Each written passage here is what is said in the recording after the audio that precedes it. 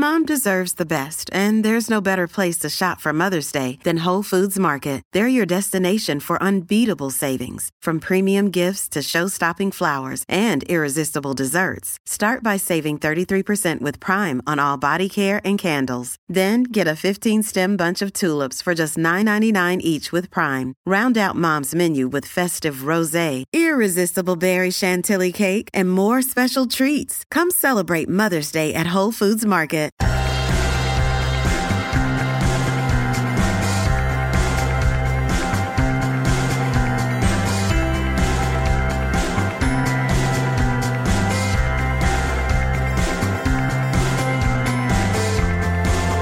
Hello and welcome back to another episode of Beyond the To-Do List. I'm your host, Eric Fisher, and this is the show where I talk to the people behind the productivity. This week we're talking on a subject that is a little bit out of the normal wheelhouse for productivity, but I think you can find the connection there. It's definitely beyond the to-do list. But I'm sharing with you a conversation I had with David G. Smith and Brad Johnson. They are the co-authors of the book Good Guys: How Men Can Be Better Allies for Women in the Workplace. And if you're a male in the workplace and have been uncomfortable with knowing how to cross into being aware of this topic and entering into it, having conversations with it, you're not alone. I've been there. I am there even. And if you're a female, if you're a woman, and you're already aware of this topic, because how could you not be? I don't look at this as being a political issue as much as a human issue. So no matter where you are in this conversation, or if you're not in it at all, I think there's some benefit to listening in on this specific conversation about this topic. I know that it was eye-opening and helpful for me personally, and I think it might be for you as well. So I'll get out of the way and just say, enjoy this conversation with David Smith and Brad Johnson. Well, this week it is my privilege to welcome to the show David Smith and Brad Johnson. Welcome to the show. Thanks, Eric. Thanks, Eric. Great to be here. So this is interesting. This is an interesting conversation. You guys have a brand new book out. It's called Good Guys. And this is one of those topics that a lot of people would think, well, how does that relate to productivity? And I can see it because of a story that I want to tell in like 30 seconds that, I don't know, gosh, I think it was back in whenever the first time was that Obama was running for president. So I think it was 2008. If I'm not mistaken, or 2007 into 2008. I was in the workplace. I had my cubicle. I had my head down, and I'm doing the work. But I keep hearing people talk both one way and the other about politics, and it kind of drove me nuts. And it was such a distraction. I had to get noise-canceling headphones to block people out.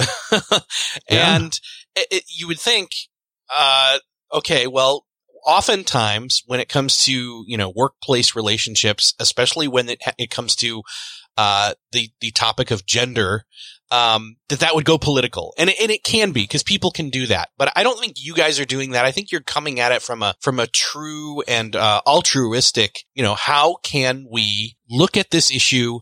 And it's clearly something that happens in the workplace and is a topic that, people walk on eggshells with. And so when I kind of started to get through the book, I'm like, yeah, this does make sense. I really, I have a daughter. I want to make the world a better place for her as she's finishing up high school soon in a couple of years and into college and then the workplace. So that's a big, long story, but that's kind of where my frame is of references for all of this and this topic. I would love to hear, how did you stumble upon or find that this topic was an important topic to be talked about, and where do you think we're at with this? Yeah, so this is Brad, Eric, so I think there's both a business and scholarly case and then a personal case for both Dave and I in terms of why we arrived at, this conversation and the work that we're doing. So I'll start with the research and sort of the business case. I have spent my whole career looking at mentoring relationships. And one of the things I've consistently noticed is research showing that women get less mentoring. They certainly get less sponsoring. And when they're in a male-centric profession or organization, that's exacerbated. It's worse. And for a variety of reasons, men just don't lean in. They don't engage with women as mentors, as sponsors, even as allies. workplace, more broadly. And so my colleague Dave Smith came along, brand new sociologist a number of years ago.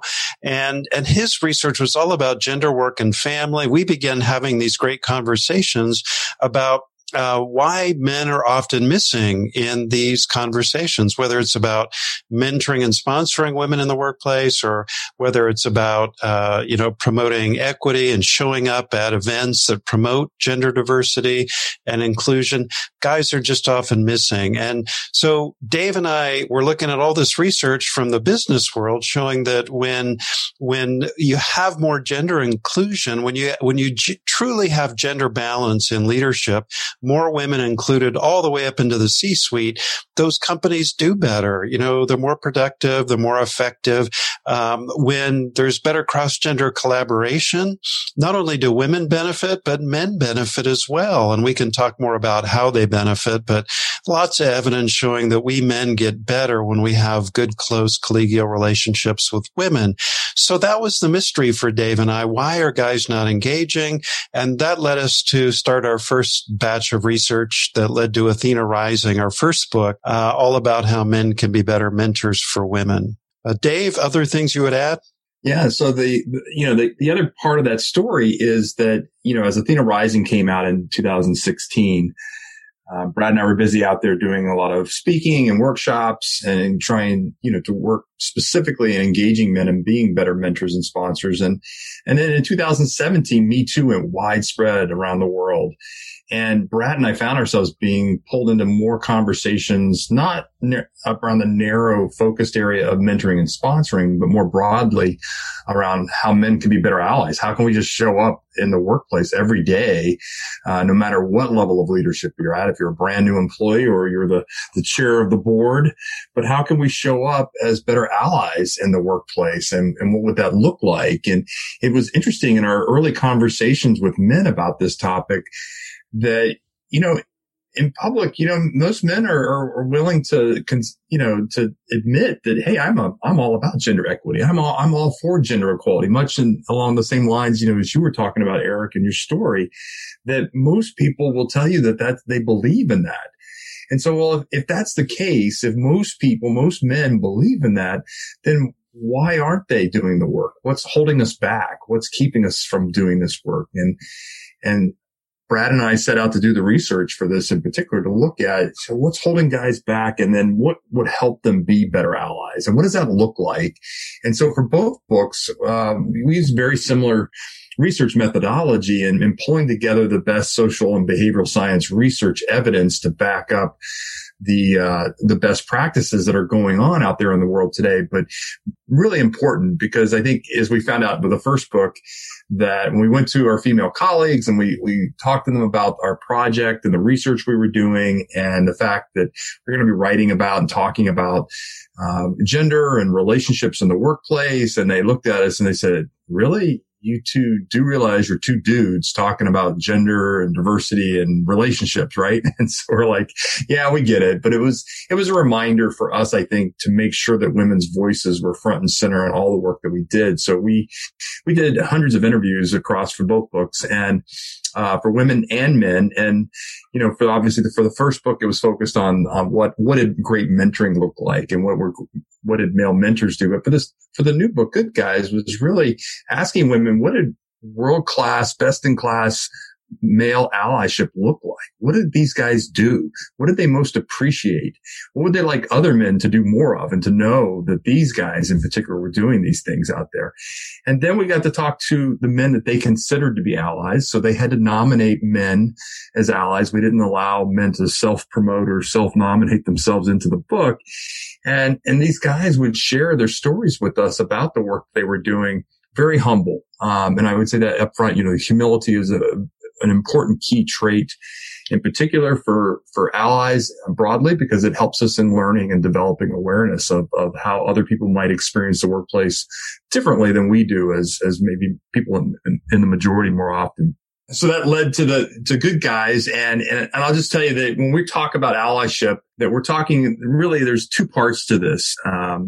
And this was very clear when we talked to the men and the women in the interviews, across industries and professions out there, that allyship starts with interpersonal allyship. And this is how do we as individuals show up every day in the workplace, hold ourselves accountable for our behavior and our language, the kinds of supportive and collaborative relationships we have with others. And just, again, holding yourself individually accountable for doing the work around gender equity and keeping yourself accountable. The harder part that guys talked about was really the public allyship and really getting after systemic change within their organization or their teams out there. And so because this required men to put some skin in the game. They had to be out there in public, and they had to, when they saw something or heard something, they had to disrupt the status quo, point it out, confront in some cases, create change, which again, often was going kind of against the grain or the norm of the organization or of the team out there. And so these are hard things to do for men in particular, because again, these are also the things that have largely helped to benefit us in terms of making the workplace very, very easy and normal and feeling very comfortable for us every day. And so creating this change makes it a little uncomfortable for everybody. And so we have to get a little bit comfortable with that discomfort. It seems to me like there's probably about 4 different kinds of people that are listening in right now, and they would fall into, and there may be more, but I'm assuming that there's either some guys who don't have any idea about this topic at all, or some that have strong feelings about it and feel like, yes, I'm aware, I've experienced this, I've seen it, but I've not really known what my place is in being an ally. And then even a step beyond that where, no, I'm signed up, I'm in, I am convinced, but I don't know how to do, again, like you alluded to, my part in the organizational change that needs to happen. And then I assume that there are, women who are listening, and they are definitely on board saying, okay, well, here's what I want to say about what, how I can help you along in this regard in terms of they've experienced it. So I kind of want to maybe touch on all 4 of those, but maybe starting with that first one. What do you good guys say to those guys who may not even have a handle on or an awareness of this at all and are starting to become aware of it as these last few years have gone by? Yeah. So I can start with that group, Eric. And, that's a group that actually we feel very fondly about. Those are guys who maybe are just kind of waking up in different ways to how the workplace is unequal, how it disadvantages women that they care about, and I think there are different ways to tap into the motivation for those guys, so one is just to have a conversation. You mentioned your daughter, Eric, and, a lot of guys sort of have those first epiphanies that, hey, maybe this gender equity and inclusion thing is good for everyone, not just women. And I can actually play a part in this. Often they get their first inklings that this matters when they have a daughter or, their partner. If they're partnered with a woman, their partner or their wife tells them about something, really awful she experienced in the workplace, or it happens to their sister or even a close work colleague. So that personal case, we love to tap into that. Think of the women you care about and some of the obstacles they encounter, and would you want them to consistently have to experience these? Sometimes also it is showing men how they benefit. And, I alluded to that before, but, the evidence is so clear that when we men mentor women, when we have women who are mentors, when we have close female friends in the workplace, we do better. Our networks are wider.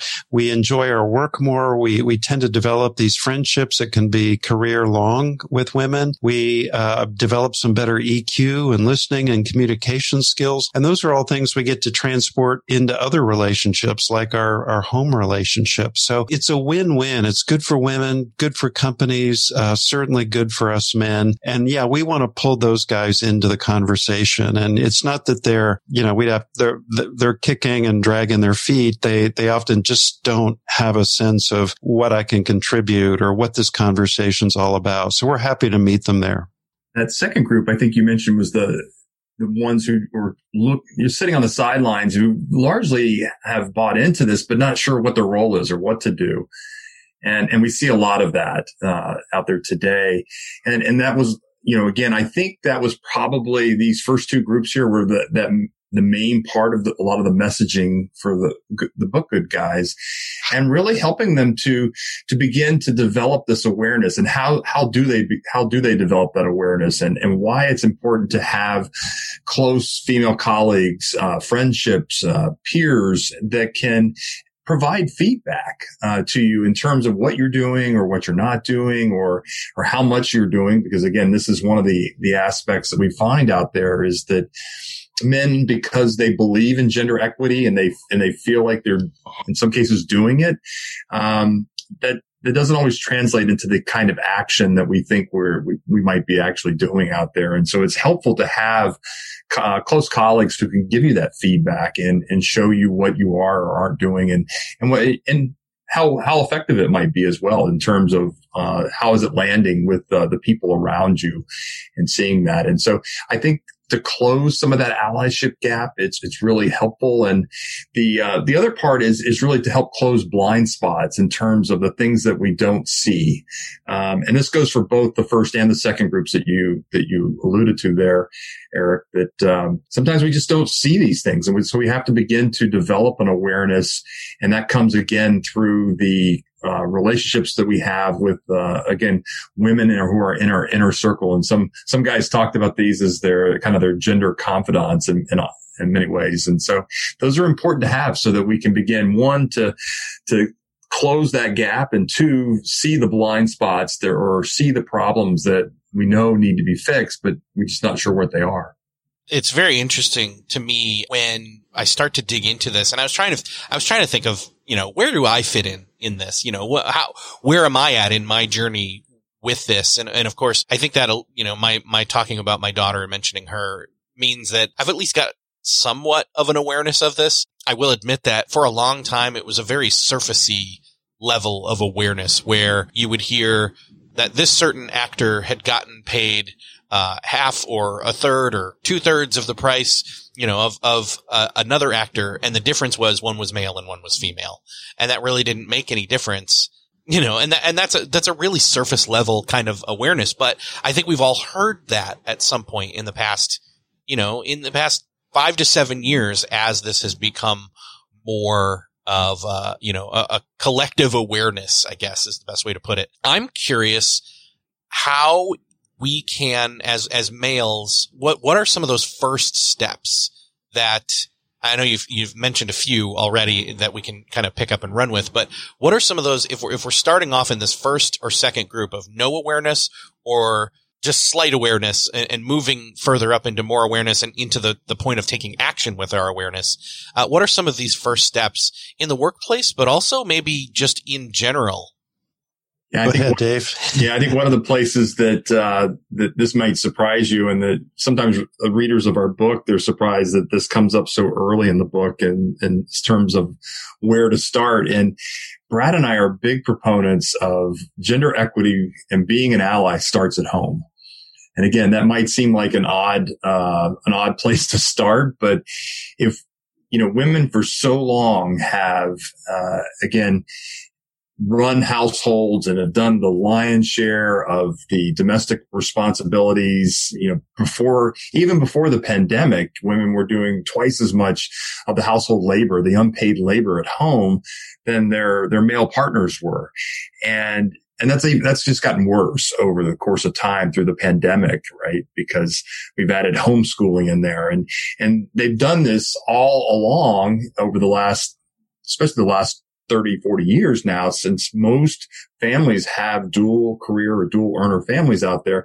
They've been working a paid job as well. So they've got their paid job, and then they come home and they do the second shift as it's often called, of doing the domestic responsibilities and childcare, the caregiving piece of it. And now they have a third shift, homeschooling, right? Because the pandemic has bestowed that upon us as well. And so it's just really, in this time during the pandemic, we've had this light shine upon this, and we've really got to now take a look at the effects of it. And because we see, again, we are just bleeding talent in organizations today, with all the, over 1 million women now during the pandemic have have left the workforce or been shoved or pushed out of the workforce is probably a better way to think about that, because again, I don't think it was a choice for most of them that they wanted to make. So it's really important for us as guys to, if you're partnered with a woman, and you have kids at home as well, to think about, all right, so do the dishes. Are you doing your fair share of the household responsibility at home?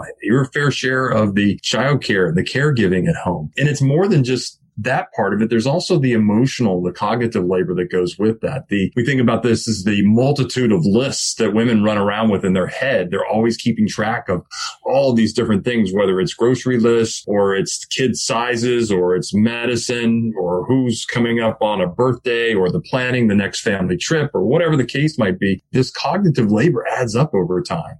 And it's important that we as guys, we begin to do our fair share. And guys will look at us and go, well, I think I'm doing my fair share. And I was like, well, if you don't know, if you're not sure, you should ask your partner. You should ask for an audit. Go home and ask for that audit. And when sit down and when she gives you the feedback that you need to be doing more, don't fight her on it. Take it up and figure out, all right, what else am I going to take on as my fair share? Because again, time, whether it's paid or unpaid labor in terms of time, is equal in value. And we have to begin to approach the value of time in that same way. And this even goes further, right? That we have to, if you're not doing it for your partner, and oh, by the way, you need to be a full, all-in supportive partner for your partner's career in terms of supporting it in the same way that most women have supported men's careers for most of their lives. We have to be doing the same thing as men and think about, what does that look like for me to be a full supporter of her career. But for our kids too, as dads, when we're engaged in their lives and they see us as all-in equal allies with our partners, our sons are more likely to have a more more inclusive perspective of gender roles out there about how we combine work and family. And they're going to take that into the workplace when they get there. And our daughters, when they see us as dads being these engaged allies at home, they're more likely to persist in their careers, reach their career goals and aspirations, and really important, go into more non-traditional professions like STEM, like medicine, like law, like finance out there that have been traditionally male dominated for so long. And if we're going to get the gender balance, we've got to begin to do that. Still searching for a great candidate for your company? Don't search, just match with Indeed. Indeed is your matching and hiring platform. With over 350 million global monthly visitors, according to Indeed data, and a matching engine that helps you find quality candidates fast. Ditch that busy work. Instead, use Indeed for scheduling, screening, and messaging so you can connect with candidates faster. I wish I had Indeed when I was in the hiring process in roles in the past, because it is a slow, arduous headache of a process to find the right people. Or, at least it used to be. Join more than 3.5 million businesses worldwide that use Indeed to find and hire great talent fast. In fact, in the minute I've been talking to you, 23 hires were made on Indeed, according to Indeed data worldwide. And listeners of this show will get a $75 sponsored job credit to get your jobs more visibility at Indeed.com/to-do list. Just go to Indeed.com/to-do list right now and support our show by saying you heard about Indeed on this podcast. Indeed.com/to-do list. Terms and conditions apply. Need to hire? You need Indeed. If you enjoy Beyond the To-Do List, I invite you to check out Best Laid Plans. I'm Sarah Hart Unger, the host of Best Laid Plans, a podcast devoted to all things planning and planning adjacent. I talk about everything from paper planner reviews to deep dives into all things productivity, from keeping track of goals and tasks to fitting in your true priorities and reducing the stress around planning and organizing across different areas of life. I am a practicing physician and mother of 3, so I have a lot going on in my own life and am intimately familiar with the time constraints that impact us all. And I love sharing my own productivity strategies and learning from others who have their own ideas to share. I invite you to check out Best Laid Plans, available on all podcast platforms, or visit my website, theshoebox.com, THESHUBOX.com, to learn more.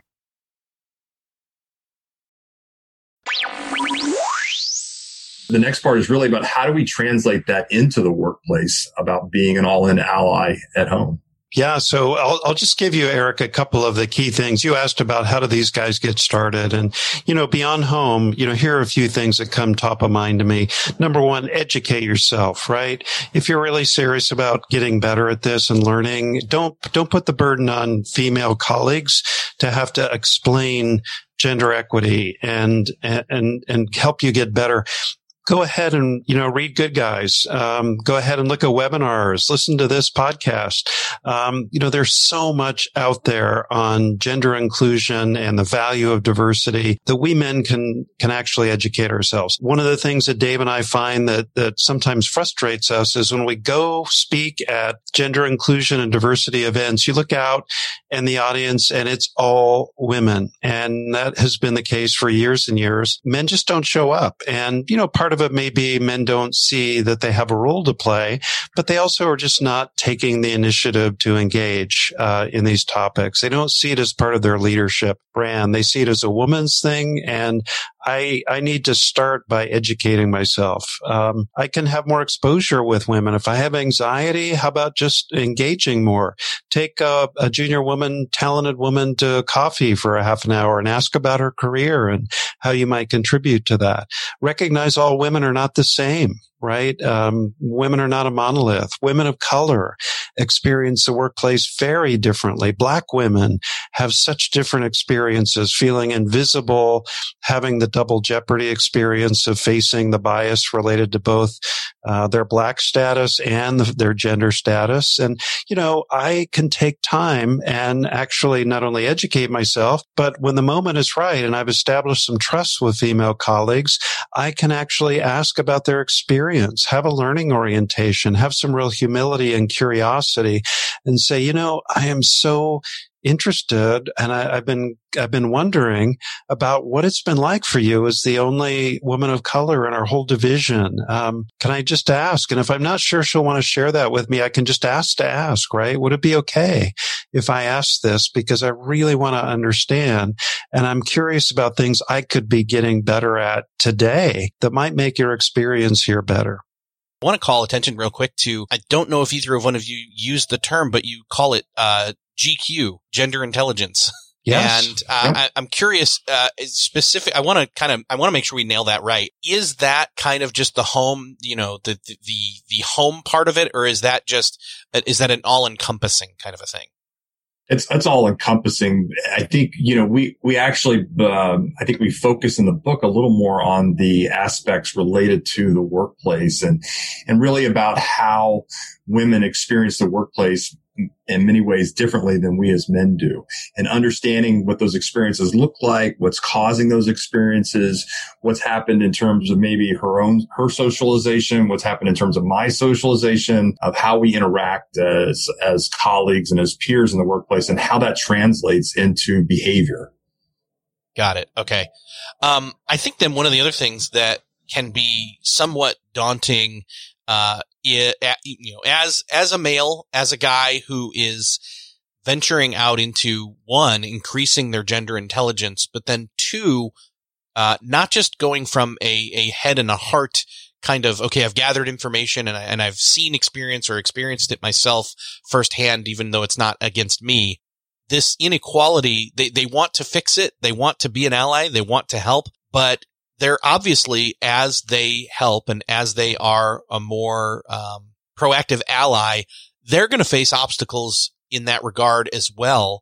What are some of those obstacles, and how can they help with them or overcome them?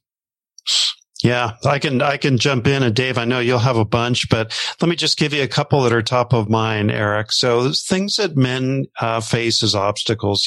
Number one, he may be concerned that if he suddenly starts really leaning in and talking about gender equity and disrupting stuff in the workplace that may not be appropriate, or he calls out another guy for some egregious sexist comment, he may be worried, right, that he's going to get pushback, and that, the research literature calls this the wimp penalty concern, right? So men are afraid, hey, I'm going to lose my man card. If I start standing up for equity and I start pushing other men to get better and holding not only myself accountable, but other men, I worry how this is going to land. And I worry if I'm going to suffer consequences. And, I think a lot of guys are worried about. So I think that's one thing. What are other men going to say, and what penalties will I face? And then the other is, how will women receive this? If suddenly I'm really interested in equity and inclusion and the experience of my female colleagues and how I can get better. Sometimes women, rightly so, are a little dubious about this guy, right? And it may take a little while to earn some trust with those female colleagues. They need to see that you're not just talking the talk. They need to see you're walking it too. So don't be impatient if you're a guy in that context. Recognize that you have work to do to kind of demonstrate that your heart's not only in the right place, but that you can keep things in confidence, that you are genuinely humble about what you don't know, that you really want to learn, that you really want to understand her experience, that when she hears, we call this the friend test, when she hears about something you said about her when she wasn't in the room, that it was positive and affirming, really, that you had her back. I think this all takes time. And, so if you're worried about how women will respond, we have not found in our work that women, object to men becoming allies or are not willing to partner with men. I think women have been willing to do that for a long time. Men have just not shown up. So, I think those are two of the things. Dave, any others come to mind for you? I think that consistency part in particular is really important, that women see us doing this all in a consistent manner every day. And in particular, because I think there's the skepticism in particular will come out. And we've seen this, even in the United States here more recently around race, that it becomes more performative, right? That it's being done, to make you look good or to make you look good because the boss is in the room or somebody else is in the room, right? So it had to do with the fact that somebody else was there or not there in that case. And again, women see right through that. And as allies, we've got to be consistent in that work. And it's interesting. The research also shows that, as guys, when we're in these groups, and sometimes even today we will find we'll still be in a space where it might be just men in that meeting or in that team or in that space at the time. And that doesn't mean that it's okay still for things to be said that are biased, that are sexist, that we find offensive and let them go. We've got to confront even when we're in those situations. Again, the conformity in our expectation, what shows in the research is that we have this assumption, that other men have a really high level of acceptance of sexist behavior or biased behavior in this way. The reality is that most men don't. It just takes one person, right, to speak up and to say something to disrupt that status quo of what we think everybody else accepts out there. Yeah, like you said, if it was an all-male meeting, there was no females in the room, then it somehow would be acceptable, hypothetically, in some people's minds, that talk would happen in the regard of boys will be boys. And I heard that about 4 years ago or a little before that and didn't buy it then, and I don't buy it now. So. Yeah. No, I agree. And I think Dave is right on, Eric, that this is really a litmus test for us guys. It's one thing when women are in the room or women are in the meeting, it feels we have some allies automatically in the room when we start, pushing back and pushing for equity. It's different when it's all dudes in the room, right? And I think that is when the anxiety peaks. And that is the real challenge. And, Dave and I we notice when men are willing to call things out, sometimes, in a mixed gender audience, they'll attribute their willingness to do that to the fact that there are women in the room, right? So the intervention may go something like this after a sexist comment or joke. Hey, Bob, man, come on, Mary's in the room. And, our message to that guy is, well, you kind of got halfway there, but you really didn't do the ally thing all the way. If you're going to do that, you got to own it. Don't attribute your concern to Mary being in the room. You got to say, hey, that's not okay with me. Here's why it doesn't land the right way with me. It's not appropriate. We don't do that here. I don't appreciate it. I got to own it, and I'm not going to attribute it to someone else. That, I think, is getting allyship to a different level where you really internalized it. It's not just based on the environment you're in. That's almost just the other side of the coin. Well, come on, guys, there's a lady present. As if that is, again, that's the other side of the coin of the boys will be boys, that it's like it's appropriate only when it's all guys versus not. And it's just a double standard. And that, and in effect, that's what we're kind of arguing against here, is that double standards here should not exist. So, I'm curious, I know that as you said, you've gone to different conferences and they've been mostly females that are attending. I'm curious what some of the things are that you hear from them, and or what do you say to them, especially in light of this book? Yeah, that's a great question. And, in these women's leadership conferences and other, again, women's ERGs, I think, is another great space that Brad and I often get to talk to mostly female audiences out there. That, the question is, what's our role too, right, as women in engaging men in allyship? How do we promote allyship, or, what should we do to make men feel more comfortable in doing this? I said, well, first of all, it's not necessarily your role to make men feel more comfortable in doing this, but there is a role, I think, in terms of, being receptive to collaboration, being receptive to these kinds of close collegial relationships, and getting into a close enough relationship where we can begin to develop trust. And I think this is the key element here, that again, without the trust, we're not going to get to the really important feedback. We're not going to share the insights, the learning. And again, how we show up as men in those relationships is important, but for women too, how they show up in for those relationships, to meet us halfway. Because again, at the end of the day, this is about collaboration, and we have to do this together. If we're going to get to the finish line, again, women, I think, advanced their cause as far as they possibly could for the most part up until now. And I think at this point, it's important for men to be engaged in collaborating with women to get us the rest of the way. And I think will get us the rest of the way much more quickly if we didn't. But that collaboration is going to require them to think about how they're going to show up with us as guys. And so sometimes that's thinking about positive reinforcement as well. So if there's a guy out there who is getting it right and he's trying really, again, intentions are good out there, give them some positive reinforcement. And because a lot of times we don't actually know when we're getting it, did we get it just right or not? How do we do in that case or that situation? Or if we didn't quite get it right, again, how do women approach us in giving us that kind of feedback in a way that, again, as guys, knowing that, again, we're not really maybe all that comfortable with these conversations. We're not used to being in the situation where we're the ones who have to show a lot of humility and a learning orientation, that we're learning here and we're going to make mistakes. So by the way, I'm not perfect.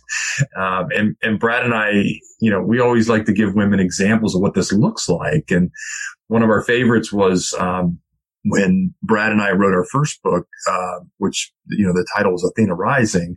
Well, that was not the working title of the book. And right up until just a few months before we went to the press, our female editor, she came to us and said, guys, I'd like to sit down and talk to you a little bit about the title, your working title for the book. And we said, yeah, that'd be great. Guiding Athena was our working title. And we thought, wow, this is just such a great title. We love it. It's aspirational for us as men, and men will, resonate with that. And guiding is a great synonym for mentoring that most people understand. And we thought, yeah, it's just a great title. What do you want to talk about? It's like, well, have you ever thought about how that might land with women?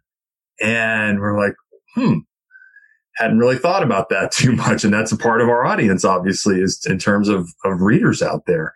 And it was just like this aha moment that, wow, women probably don't want to be read or be told that they're needed to be guided in this way. And it's like, wow, it was an eye-opening moment for us. Is like, we just didn't have that perspective, and we didn't have that was a blind spot for us. And without her trust and really direct feedback and again, being able to come to us and talk to us in a way that would, again, encourage us to move forward in a better direction. And we did it, by the way. I think we came up with their help, it came up with a much better title. We were able to do that. And so it takes collaboration with each other to be able to do this. I think that's actually a great example. And again, if I am naive or not hitting on all the aspects here as I say this. I'm still learning too, but I think what it points to is not only is this an equality issue, it also goes beyond that to state that we only all succeed as humans, as businesses, as teams, when everybody is involved, everybody has a say. And so, for example, like your book title, which is a very small example, something much better came out of what you were originally intending because somebody else got to speak in to the, some amount of diversity spoke into the situation, and it wasn't just a single source. Absolutely. And that is the whole point, right? That diversity broadly makes us all better individually and better as a group, whether it's as a family, as a society, as a team, as an organization. It makes us better and more effective. Yeah. And I would just add, Eric, that our editor at that time, her name was Erica, and without Erica's voice and the fact that Erica was a woman, we needed a woman's perspective. We needed her voice. Without that, we just would have missed it, right? It just totally wouldn't have registered. So that diversity you're referring to, that's exactly why teams succeed when they are really inclusive and diverse, different perspectives, more creative. They just have better ideas. Oh, man. I think that, as we wrap up here, I want to point out to anybody if there's a way for them to get more of a taste of the book than just what we've talked about here. If they're still on the fence about buying it, but I would just say go ahead and buy it. I've looked and saw that not only is this book as well as your previous book, when I go to Amazon, I see this book, your previous book, and then the other recent one that a lot of people have been buying about white fragility, all purchased together. So it's all kind of bundled into one thing. And I'm like, there's definitely a wave of change coming here, which is kind of cool to see. Yeah. So, but, is there anywhere people can go to find out more and dive into the book a little bit more if they're on the fence about, this topic and the book itself? Yeah, I would recommend that people go to the website Dave and I have. It's called workplaceallies.com. And at workplaceallies.com, you'll be able to read a lot more about the book. You'll find links, if you want to purchase the book there. You'll also find discussion guide, for good guys. It'll kind of walk you through some internal discussion you can have. It can be used in groups to have conversations, especially if men want to, sort of up their brand as an ally and participate with other men in getting better. It's a nice way to do that. And then there are other, there are webinars and you can see Dave and I speak. And so, I think that's a good place to go.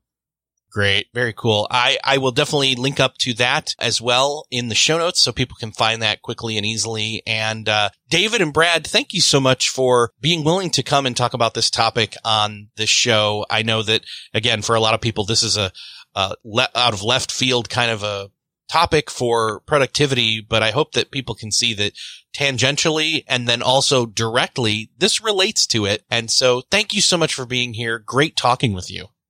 Thanks, Eric. Thanks, Eric, for having us.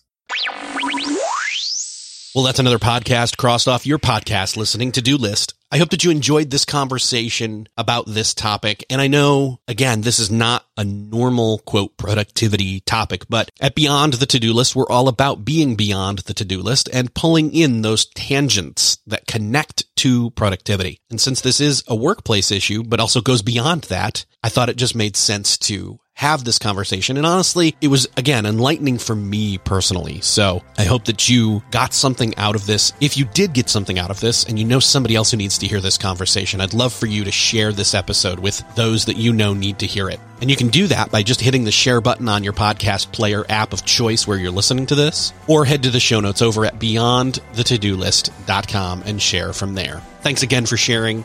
Thanks for listening, and I'll see you next episode.